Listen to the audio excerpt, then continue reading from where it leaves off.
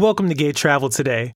I'm Taraj, and I'll be your guide as we explore, engage, and indulge in the world of LGBTQ plus travel today.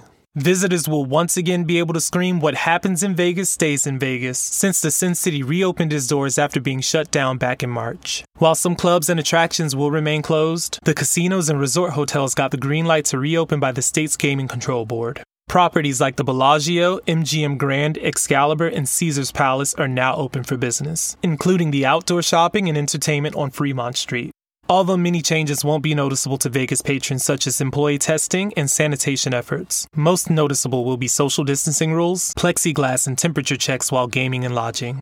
Have any of you out there recently visited Vegas? Tell us about your experience on social media by hashtagging Gay Travel Today and Saggy Travel. Also follow me on Instagram at Taraj08, that's TERAJ08.